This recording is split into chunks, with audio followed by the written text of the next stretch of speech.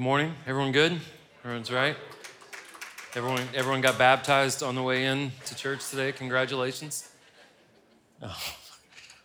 Whenever people say they moved to Tennessee because we experience all four seasons, they didn't know that we experience all four of them within like 2-week spans. It all happens within one very short time frame. It can be 72 on Christmas and then 9 degrees a week later, and it was like 56 yesterday. Just bizarre. Yeah, well, I don't know. It's bizarre. Glad you guys are here. So we are working through a new book of the Bible. We just started this last week, a book called 1 Corinthians. And this is another letter written by Paul to a church in Greece, a church in South Greece, in southern part of Greece. Now, so if you've been at this church for any length of time, all we do is go through whole books of the Bible. We've been doing a lot of the works of Paul. We recently did Romans, recently did 1st and 2nd Thessalonians. Now we're working through 1 Corinthians, which I really, really enjoy this book of the Bible. But we work through these because especially the writings of Paul, I think the entire New Testament falls in this category. But Paul wrote, this is written in the OG 50s, right? 54 through 56. So this was written 1970 years ago. And as we go through this today, it is remarkable how relevant these words are. It looks like it was written last week. And so Paul's writings are extremely relevant. This particular letter was written to a church in southern Greece, it'd be a little bit west of Athens, where Athens is. Very booming town, very diverse town, very rapidly growing, and a lot of commerce, a lot of diversity, a really, really interesting pocket of southern Greece. And the reason why Paul wrote this letter, we talked about this last week, was the church in Corinth. These were people who knew who Jesus was, right? They knew the teachings of Jesus. They had instruction from Paul. He actually planted this church. But what was happening in Corinth is they were deviating from the word of God and the wisdom of God, which is the word of God, and they started leaning more on the wisdom of the world, which is culture. The problem with the church is they turned away from the word of God and they started going more the direction of the world, the wisdom of the world. So one of the main points of the book of 1 Corinthians that we talked about a little bit last week, and it'll go all the way throughout this book of the Bible, is that God calls us to a higher standard, not because we are better than anyone else, but because we have a knowledge of who Jesus is, how we are to live, what is good and evil. So we are called to a higher standard. That's what we talked about last week. Not only are we called to a higher standard, God is the one that brings us to that standard. So God has a standard by which we are to live, and the only way to achieve that standard is by God. We just have to be humble and submit to that standard. That's what we talked about just in the first half of chapter 1.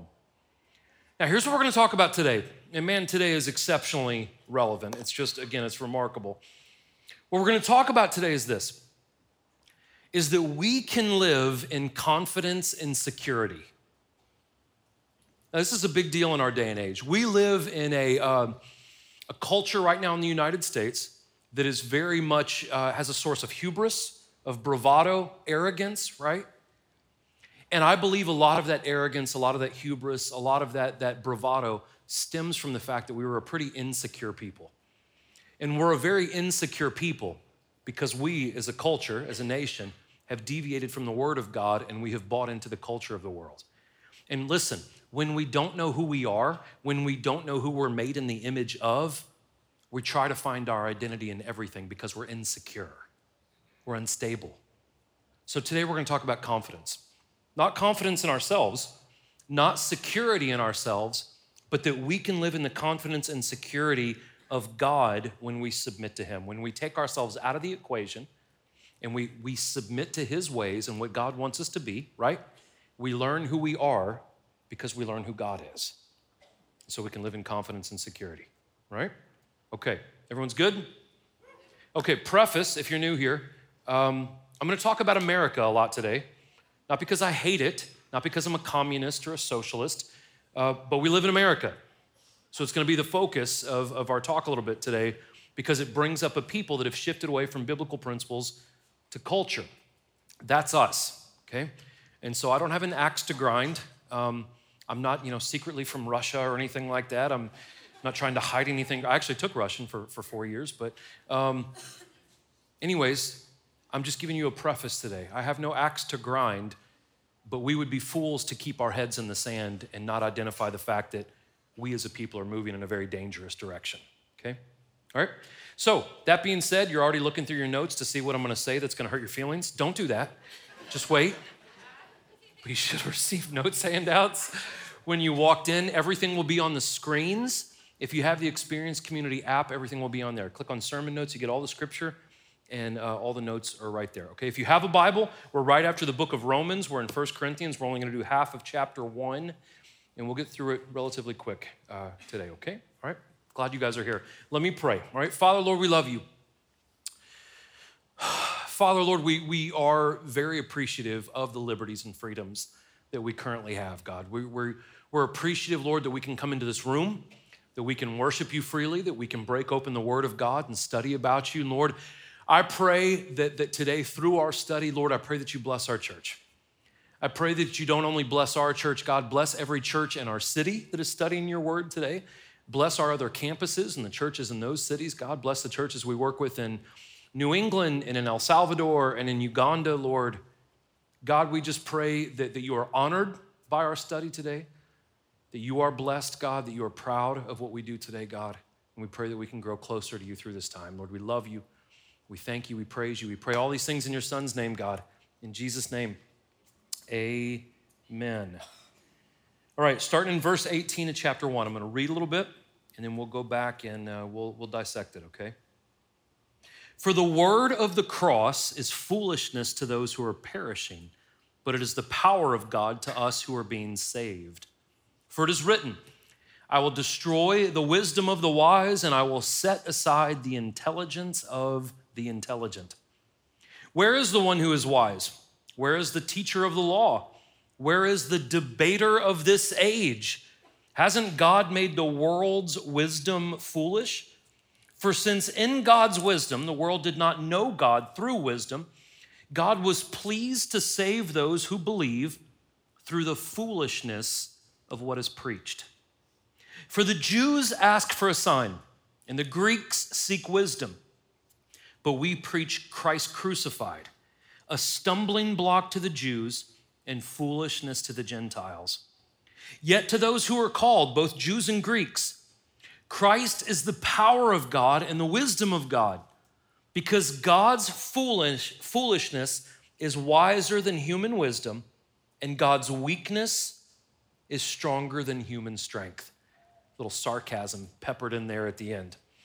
So the first half of chapter 1, Paul tells us that human wisdom detracts from the effect of the cross or the power of the cross. What that simply means is this, that we as Christians, if you're a Christian in here, that we are to teach people the gospel of Jesus, the word of God. We are to deflect all of our attention to God, make Jesus the focus, and remove ourselves from the equation as much as possible. Now, that doesn't mean that we shouldn't tell our testimony. I would say that's actually probably the first thing that we should share, what God has done for us, right? To build that relationship. The book of Revelation says, I think it's chapter 12, that says that it is by your testimony and the blood of the Lamb that we overcome the devil. So our testimony and what God has done for us is extremely important. But we have to let the word of God speak for itself. Now, the advice I give you for that is, if someone comes up to you, a friend or a coworker, and they say, hey, I'll use me. Hey, Corey, what is your opinion about this issue? My first answer is, my opinion doesn't matter. My opinion will not save your soul. My opinion will not change the world. Let me show you the opinion of God on that subject. Let God do the talking, not me. I really, really hate when Christians go, well, I think this. It doesn't matter what you think. You have to go to the word of God, right? The Quran calls Christians the people of the book. And they mean that offensively, but I kind of like that title, right? We are people of this book, and that we are to follow this book, and I need to not insert my wisdom in this because it's foolishness. I'll just let God do all the talking through his word. That's what we need to do. So Paul perceived that the divisions that were happening in Corinth, the root of the church being divided in Corinth was pride. I don't know if there's any C.S. Lewis people in here. I like C.S. Lewis a lot. He was a absolutely brilliant man, Mere Christianity, one of my favorite books ever written. I've read all the Chronicles of Narnia. I've read about 14 of his books. A brilliant man. One of the things C.S. Lewis said about pride was this. He said, make no mistake about it. Pride is the great sin. It is the devil's most effective and destructive tool. I agree with him on this. What happens is, when we start making it more about ourselves and less about God and the well-being of others, we're always destined for chaos. We're destined for failure. We're destined to hurt others and to hurt ourselves and to hurt our relationship with God. So pride had crept into the church, and of course, chaos ensued. Division ensued. So for people who follow culture, remember, that was the problem of the Corinthian church. They were following the world's ideas of what is good and bad, right and wrong, what is wise or unwise. For people that follow culture, Paul calls it the wisdom of the world, Christianity looks really, really stupid. Why? Because it is a complete contradiction to everything the world tells you. The world tells you to pursue yourself above all things, and the ultimate goal of us, especially in the United States, is the pursuit of happiness, right? We even include that in some of our declarations and documents. We live in a culture that is the pursuit of self, it is the pursuit of happiness. So here's the thing. We as Christians are to imitate a Savior that gave up his throne in heaven to come to earth, to live like one of us, one of his own creations, and to die on a cross for a lot of people who didn't even care. There was nothing in it for Jesus. And we as followers of Jesus are to go out and love humanity with no desire for anything for ourselves, right? To put ourselves second, just like Jesus put himself second. And that makes no sense to a culture that says, put yourself first. It's a complete contradiction. So that's why the gospel in Christianity looks like foolishness, as Paul says, to those who are perishing. So when we elevate self above all else, the word of God also seems foolish. It also seems very stupid. Why would I follow a book that tells me to deny myself? And so the world sees the teachings, the principles, the parameters of this book as a constriction, restriction, constriction, shackles, right? So those of us, though, that give our lives to Jesus, his teaching, his principles, we don't see this as a constriction. We see it as liberation. We see it as freedom. I'm gonna talk like an adult here for a second. I'm gonna be really, really careful not to say anything that's I don't know, gonna scar anyone's children in here forever. But let's talk about the topic of sex, right? So the world says, love is love, so you can be with anyone you want, with as many people as you want, as long as it makes you happy, do it, right? And then we have the rise of STDs. And then we have unwanted pregnancies that result in fatherless homes, which is one of the biggest problems in our culture right now. And we have the insecurity that so many women deal with because they've been treated more as a piece of meat and a commodity than as an actual human, which births things like pornography, which is a $14 billion industry just in the United States that does just ridiculous harm to men and women. And we have men who cannot even be physically intimate with their wives because they're so addicted to the filth that they look at on the internet. And the world says freedom, and God says that's not free at all. You have become a slavery, right? You've become a slave. It is slavery now, sometimes literal slavery, just on this issue of sex. Now, here's the thing about sex. God is not anti-sex. God wants you to find one man, one woman, right? This union together in marriage, and God's all about you having a lot of sex. That's what the whole book of Song of Solomon's about, right? The most uncomfortable book of the Bible to teach. I've done it twice, right? It's me read the whole time and you guys giggling the whole time. But God is not anti-pleasure. He's not anti-intimacy. He just puts guardrails on the road because he knows if there are none, we will drive off a cliff. And God wants good things for us. He doesn't want bad things for us. That's why there are parameters. Now, those of us that read the word of God and have submitted to this, we see the freedom in that.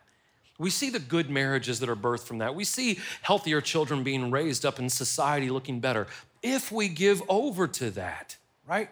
But the world thinks it's foolish, right? One partner for life, they think that's foolish. The irony, though, of the wisdom of the world is that it isn't working. It never has worked. And so Paul quotes Isaiah, chapters 19 and chapters 33, And then he goes on, he's very, very sarcastic. That's why we really like Paul, right? He says, where are the wise people of the world? Where are the ones who have solved all the problems? He goes, they don't exist. And what he's referring to is every great empire that has ever existed has fallen because they didn't submit to God all throughout human history. This isn't just biblical history, this is history. The Egyptians, right? The most powerful, intelligent, influential, and affluential people on planet Earth, nothing's ever going to happen to us. All we have left now is the ruins in Egypt, right? That's all we have of the Egyptian empire. After that come the Assyrians, same attitude. After that come the Persians. After that come the Greeks, right? We're the most intelligent, the most enlightened. We have our Greek philosophy. And then come the Romans who knocked the Greeks off their pedestal. And if you know anything about Roman history, that ended about 1,600 years ago. They're not around anymore, right? All we have are different artifacts of antiquity about their immorality and chaos that ensued in the Roman Empire. And what Paul is saying is, every empire thinks that they're somehow going to beat it, and they all fall. Here we go. You're a part of an empire that's doing that right now. We don't think we're ever gonna fall, right? The youngest nation on planet Earth. We're gonna last forever. Everyone else has always failed, but we're Americans. And we know better, right? We know better. So let's take this irony into our own circumstances. These are secular numbers that I researched and found. In 2018, CBS reported that anxiety and depression was higher in the United States than had ever been recorded. This is pre-COVID, right? Pre all the chaos that we've been dealing with for the last 2.5 years. In 2018, the United States, people in the United States were more depressed and anxious than we had ever been. Since COVID has hit, Boston University did a study that said the numbers from 2018 have now tripled in the last couple of years. According to the Pew Research report, violent crime is higher in the United States than we have ever had on record. At the same time, listen, look at this, the irony of this. At the same time, the world's wisdom has made us more depressed, anxious, and violent than we've ever been. Oddly enough, the decline of church is more rapid now than it has ever been in the United States. In 2019, we had never seen as much of a decline of church in the United States as we did 2 years ago. Now, let me tell you something. Because of COVID, pre-COVID, this church ran 6,000 people. Right now, we run about 4,500. That's a deficit of 1,500 people. Now, I know some of them have moved away. Some of them are still trying to, avoid being around large groups. Some of them have just flat out backslidden. They have flat out turned their back on the church, and I say God as well, a lot of them, right? And so here's the thing. I would say in the last 2 years, the church has declined even more rapidly than it did in 2019 when it was at its pinnacle of declining. Depression, anxiety, violence, the church. That is what is happening right now in the United States. So Jesus came as an antithesis to our wisdom, quote unquote, right? So the cross of Christ was not only a sign of radical sacrifice, radical humility, the teachings of Jesus have always been counter-cultural. They have always gone against the grain of culture. Let's put this up against America's culture right now. In our self-centered culture, right? Jesus tells us in Luke 14, take the low seat. If you go to a party, this is what Jesus is talking about. If you go to a party and there's this huge banquet table and the host of the party is right there, the most popular guy in the room is sitting right there, Jesus says, don't go sit next to the host. Sit way down in the low, cheap seats right over here. Take the seat of humility because the host will notice that you're humble and invite you to sit closer and you will be honored, right? Take the seat of humility, Jesus says. Jesus says, seek first the kingdom of God. In a culture that says, do what you want to do, right? Be happy, pursue yourself. It's all about you. Jesus says it's not. Seek first the kingdom of God and then everything will be taken care of. Jesus says in Matthew 20, the last will be first. Tell everyone on Black Friday that, right? You're stepping on people's grandmas trying to get to a TV. Because that's the culture we live in. Every year, people die shopping for garbage, right? That's the society we live in. And Jesus says, don't you know that the first will be last and the last will be first? Again, it's about taking the seat of humility. And then I love what it says in Matthew 16. Jesus says if you want to find your life, you first have to lose your life. What that means is this: we will always live in an insecure and society that is lacking in confidence because the only thing that we are made in the image of is God. And the more that we don't know who he is, the more we're not gonna know who we are. And we live in insecurity. And Jesus dealt with this. He said, if you wanna know who you are, learn who I am first. If you wanna find your life, lose your life. Completely counter-cultural, right? So it was the same way in Paul's day. In Paul's day, the Jewish people wanted a sign from Jesus to prove that he was the Savior, right? So you gotta get a kick out of the Jews in the Gospels, right? The Pharisees and the Sadducees. They would follow around Jesus, who was also Jewish, and they said, hey, show us some miraculous signs to prove to us that you're the Savior. So Jesus raised the dead several times, healed the sick, made the blind see, caused the deaf to hear, fed 15,000 people with a couple of fish and some loaves of bread, and still the Jews were like, it's not enough for me, right? You ever met those people that said, if I could just see God, I would believe in God? Not true. It's not true. Because it's a posture of the heart. There's never enough evidence for them to see God. If you go back into the Old Testament, when the Jews were being, the Exodus to the Promised Land, they saw a pillar of fire at night leading them. They saw a pillar of smoke during the day, food fall from heaven, water from a rock. Moses would go up on the mountain and they would see the presence of God, stone tablets with the directives of God written from God's hand. And it still wasn't enough. Right when Moses disappeared, they built a golden calf and started worshiping that. So whenever people say, well, if I could just see God, I don't think so. But that was the Jews' place. The Greeks, on the other hand, see if this sounds familiar, they were more intrigued with their vague and open-ended conversations than they were about absolute right and wrong. I'll say it one more time. In Greek culture, they were more fixated on open-ended and vague conversations than they were about what is absolutely right and wrong. Clear directives from God. Now listen, both responses to God are exceptionally arrogant. To say to God, well, I'll believe in you if you do some tricks for me, is very arrogant. And then to also say that there is absolutely no right and wrong, there is absolutely no concrete answers, it's right here. And so to say that it is all vague and it's up to what is real in my world, right, is also a very arrogant response. So here's the thing, Jesus and the cross are ridiculous and offensive to the world. Why? Here's why Jesus and the cross are offensive and ridiculous to the world. Because Jesus points out that we have lived in error. Not only has Jesus pointed out that we have lived in error, he says that you need to turn from your ways and submit to my ways in order to avoid destruction. This goes back to pride, though. The audacity to think that we can create our own truth. There is only one truth. And it's not my opinion, it's not your opinion. There is only one truth. The Word of God, the Creator, defines what is true. And it is very audacious of us to say, well, that may be your truth, but it's not my truth, right? You may say this is a stage, but I think it is the helm of a battleship that you're standing on. And if you disagree with me, Corey, that's offensive. That's the world we live in, right? There are no absolutes. It is all relative to what I prefer. It's a very arrogant thing. It's a very prideful thing. So to those that will humble themselves and submit to the ways of God, God's foolishness is better than human wisdom. It's wiser than human wisdom. God's weakness is stronger than human strength.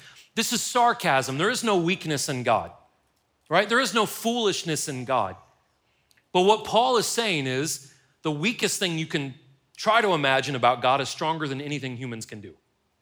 The most foolish thing that you can ever think of with God is much more wise than anything humans could ever do.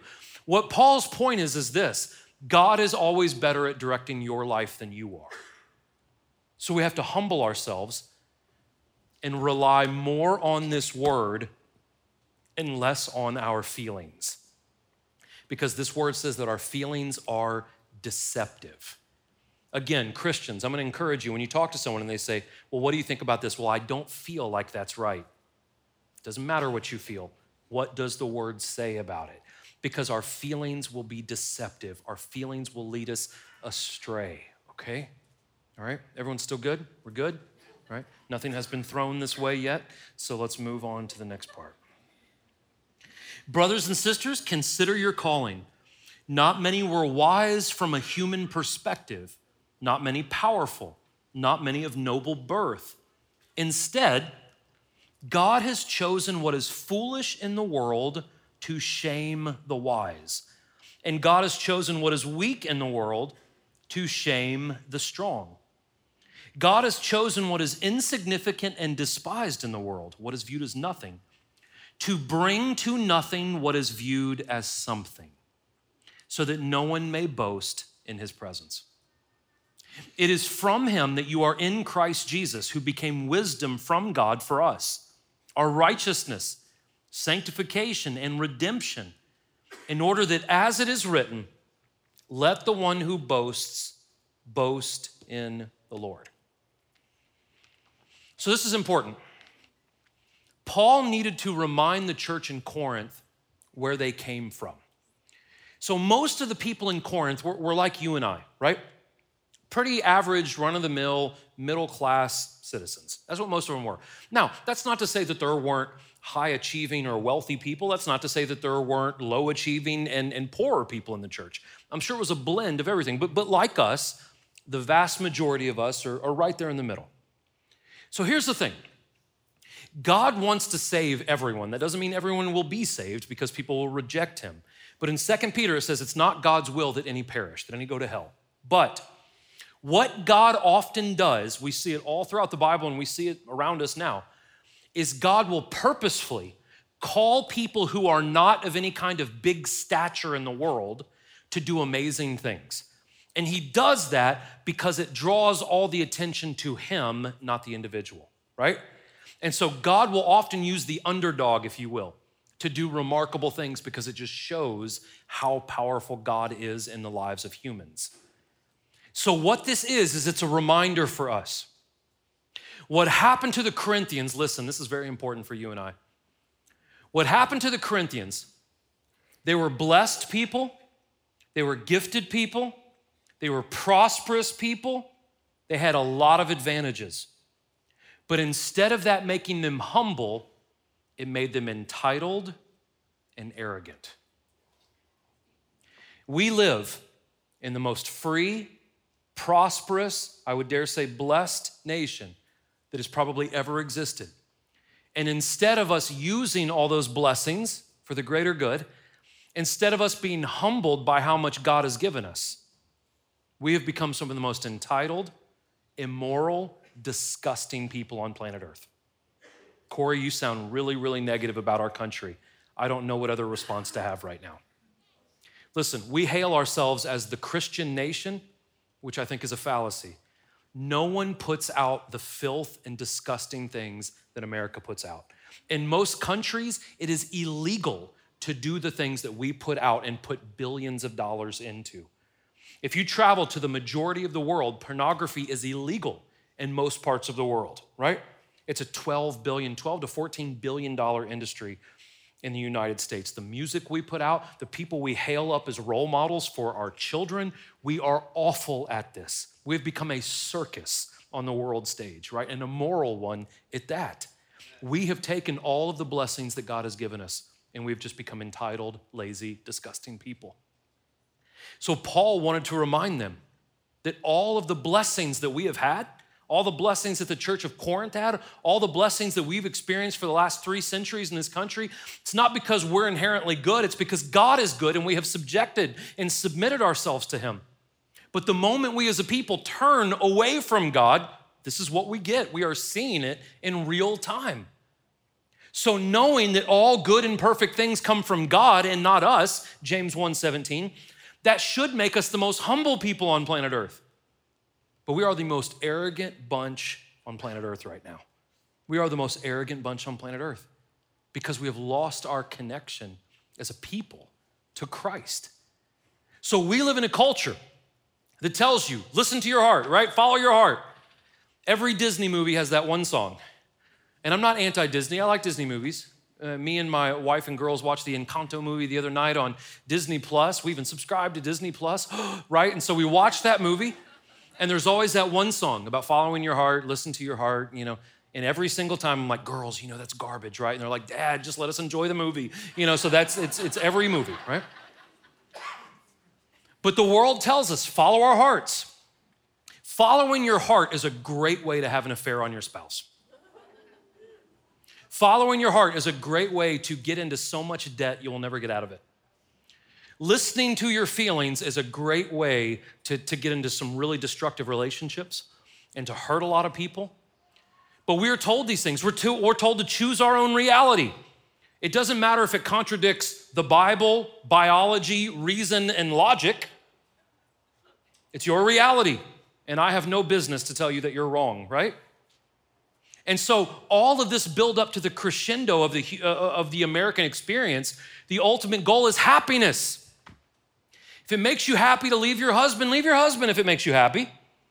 If it makes you happy to buy that car that's more than you make in a year, buy that car if it makes you happy. It's all about you being happy. That's what our culture tells us. Now listen, you're gonna be like, I don't know if I wanna be a Christian anymore. Nowhere in this book does it tell you that your goal is to be happy.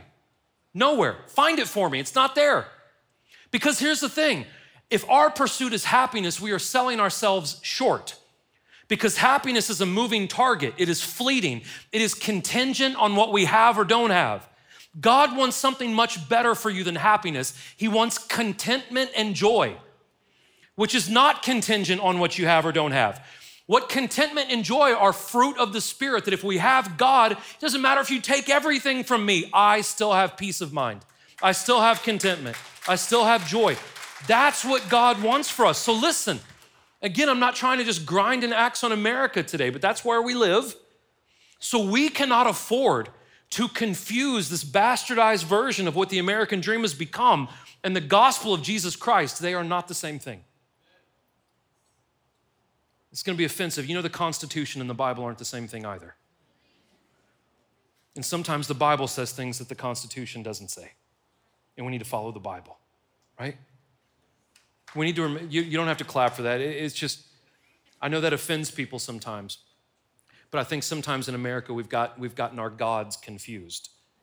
And they're in the wrong orders, right? So in God's wisdom, God chose a bunch of men who were not anything special in the world to write down the New Testament, which would not only tell us how to be saved, but it would give us the directives on how to live. These are all the men that authored the New Testament: Peter, Matthew, Mark, James, John, Luke, Jude, and Paul. And these men were not anything in the world's eyes. So here's the thing. Though those men were imperfect, though society deviates from the Word of God and even demonizes the Word of God, the teachings and principles of this book work. I'm talking about on the most practical, logical levels. They work. If we treat others the way that we want to be treated, that works. If we will love our wives like Jesus loves us, if we will respect our husbands the way we're supposed to, that works. If we will go the extra mile for people, right? Basically everything Jesus said in the Sermon on the Mount. There's this really fascinating article I read I think it was yesterday or the day before.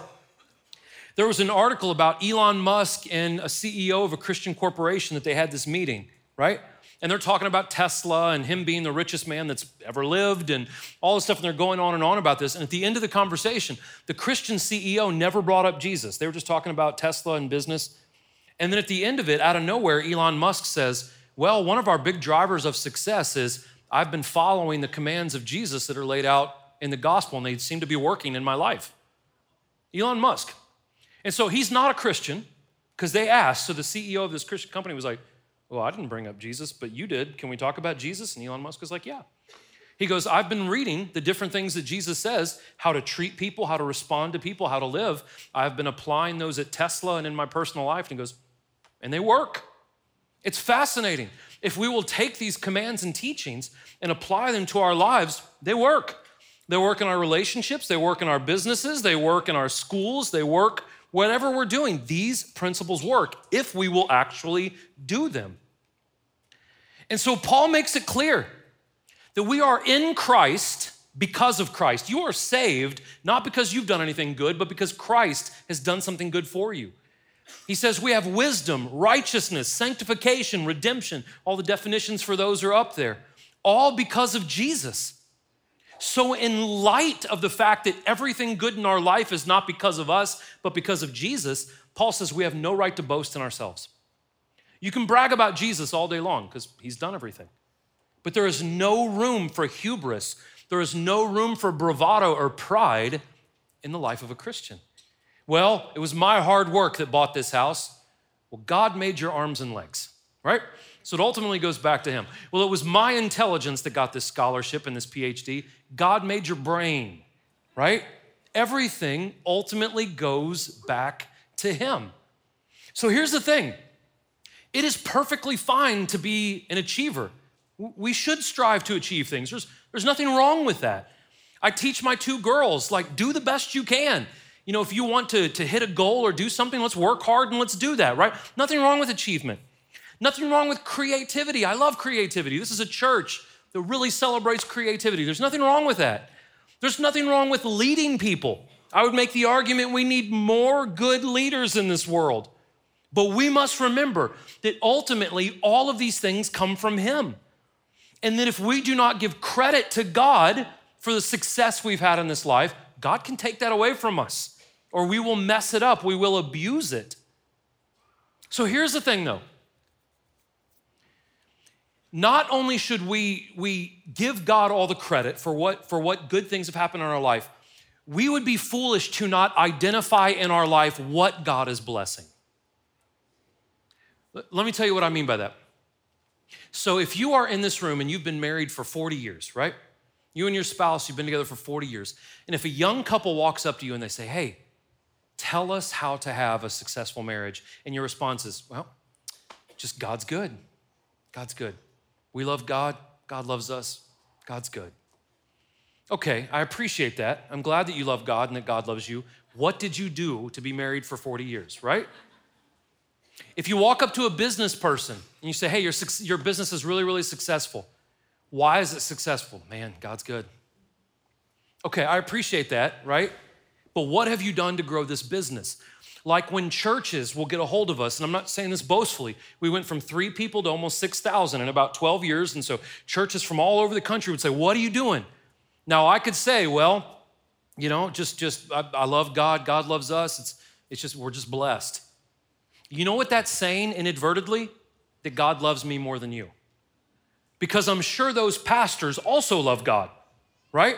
And I'm sure God also wants to do something miraculous with their churches. So what we need to do, listen, those of us in this room, if we are blessed, yes, we give all the credit to God, but we need to identify what are we doing that God is blessing.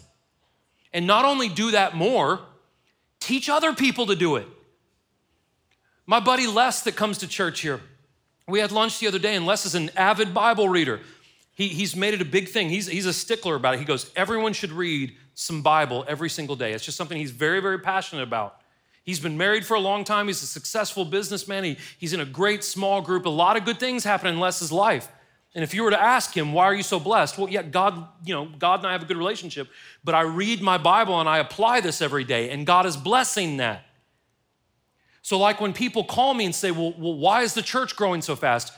We teach through the Bible. We give 25% of our money to nonprofits and to benevolence. We start churches. We support churches in places where there aren't many churches. We do all these things, and God blesses that. So here's the thing. If we will do what this book says, God blesses our obedience. So yes, God loves us. Everything goes back to God, but God tells us to do certain things. And when we follow that, God blesses us more, right? Identify it, teach other people to do it. Okay, a couple of points that I want to go back and hit. The first one is this. If you are holding your breath until Christianity becomes a popular thing to do in the United States, you're going to die of suffocation. It's never going to be the norm. It's never going to be the driver of culture. We have to understand that Jesus And the word of God will always be not only countercultural, listen, because I hear people say all the time, I just don't want to offend anyone. Jesus was exceptionally offensive. Our goal is not to offend, and I'll get to that here in a second. But whenever I hear people say, man, Jesus united people, you have not read your Bible. Jesus even said, I came to bring a sword to divide what is right and what is wrong. And Jesus said that sword is going to be so divisive that it will even separate families. It will separate parents from children. It will divide. Right and wrong always divides. And we have to know that the word of God and Jesus will always be offensive to the world. Why? The source of the offense is that the Bible commands us, listen, the Bible commands us to submit to someone else's way besides ours. Despite our feelings, despite our intellect, despite what we want to do. So this book, I'm gonna tell you, will contradict how you feel at times. It will tell you to do things that you're not always comfortable with. It is God's way. He is the creator. We are the creation. It is audacious to think that we can do it the way we want to do it. Now, that's not because God is tyrannical. It's not because God hates you. It's because God loves you. And because he's the creator, sees all things, knows all things, he knows that if we do it the way we want to do it, it's going to end up in destruction. So in his love, he says, here is a roadmap to get to this place. And we can be so foolish to say, how dare you? How dare you tell me how to get to that place? The word of God, Jesus, will always be offensive because Jesus tells you to submit to him. That's why. Jesus was so offensive that he even said, there is no other way, right? The only way to God the Father is through me. Jesus said that. Jesus even said, if you're not for me, you are against me. That is a very dividing statement, right? There's two sides. Jesus very much laid that down. The other thing we have to talk about is this. Anyone who is willing to see the truth, anyone who is willing to look, anyone who is seeking truth, it doesn't take much to see that the wisdom of the world is not working. It is not working. If you ever read the book of Revelation, the first 3 chapters, right? Those are the easiest chapters of Revelation to read. Chapters 2 and 3 are almost completely in red letters, which means Jesus said it. As Jesus is speaking to the church, he says over and over again to the 7 churches, he says, for those who have ears, listen. That doesn't mean literal physical ears. Everyone who got the letter had physical ears. What he meant is there are some of you who want to know the truth and there are some of you who refuse to hear the truth. For those of us that want to see the truth, it is not hard to see that the way of the world is not working. In contrast to that, God's wisdom that is given to us through the Bible, through the Holy Spirit, and it is encouraged by conviction. We talked about this last week, right? That it is encouraged by conviction. The Word of God is remarkably logical. It makes tons of sense. If you read the New Testament, the teachings of the New Testament are 100% reasonable, logical, and very, very loving, right? The direct commands of Jesus, especially in like the Sermon of the Mount. If you go on a little bit later, his different parables, extremely reasonable, extremely logical. Even the teachings that we're gonna go through in the book of 1 Corinthians, extremely logical, extremely reasonable, and they're extremely loving, and they work. They work, they work, they work. But we have to apply those things to our life. The Bible works if we will apply it to our lives. We also talked about how God uses people that by the world's standards were not successful all the time. Now listen, we have to define success in biblical terms. That does not mean there is anything wrong with being wealthy. In American culture, we have created this thing to where if someone has something that we don't, we hate them. That's actually a violation of one of the 10 commandments, to covet your neighbor's things. Right? It's a sin to hate people because they're more successful than you, or to want to take their stuff because you're jealous. That is a sin defined in the book of Exodus in chapter 20, if you want to go back and read it. But we have made a culture to where to have success is almost terrible, right? It almost makes us a bad person. There's nothing wrong with affluence. There's nothing wrong with having a lot of money in your bank account. There's nothing wrong with influence. There's nothing wrong with being a politician, theoretically speaking. There's nothing wrong with influence and having people under you. There's nothing wrong with achievement. There's nothing wrong with a PhD or a master's degree or any of that.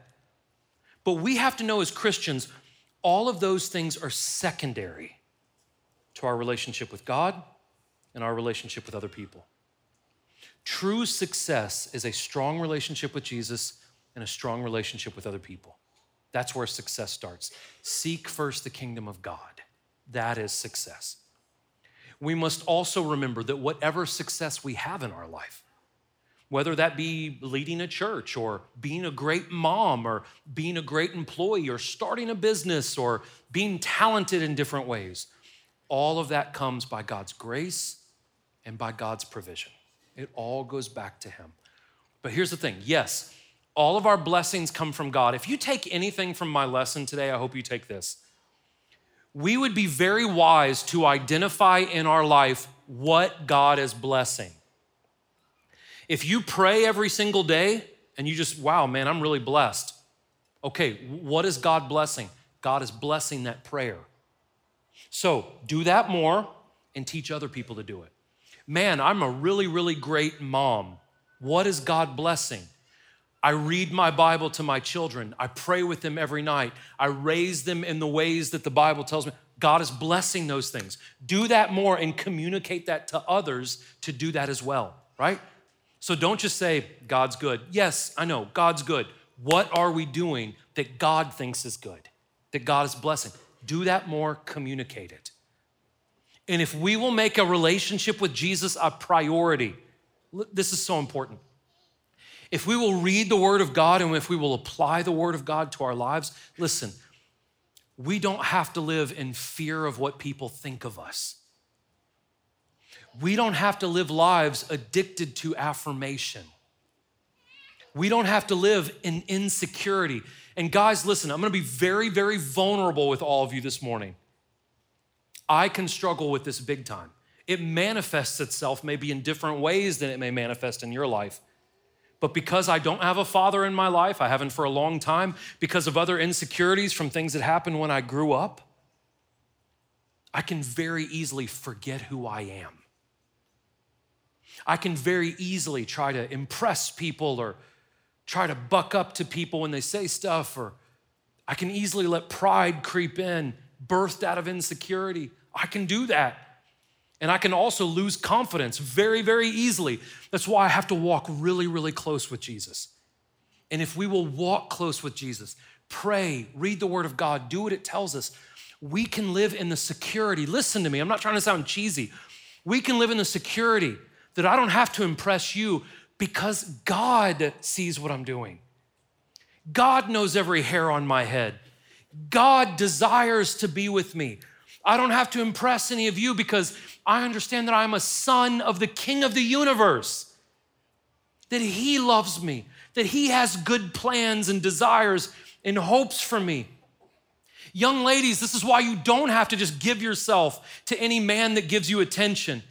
Don't do that. Don't degrade yourself. Don't give in to that insecurity, because you can get that affirmation from your father until the right man comes around, or if the right man never comes around. That we can have that confidence in who we are, that we can stand up a little bit straighter, because you and I were made in the image of God. We weren't made in the image of our checkbooks. We were not made in the image of the car we drive. We were not made in the image of what culture says is beautiful. That if we have a relationship with Jesus, we belong to the King. And there is security in that. There is confidence in that. Hey, listen, I'll be the first to tell you it's not always easy to walk in that. It's not, if we're just being real humans in here today. But God has a desire for you to find comfort, contentment, peace, security, confidence, not in you, because you're gonna mess up. But if his Spirit is in us, we have that confidence. We have that security of him being with us, okay? Would you bow your heads with me, please?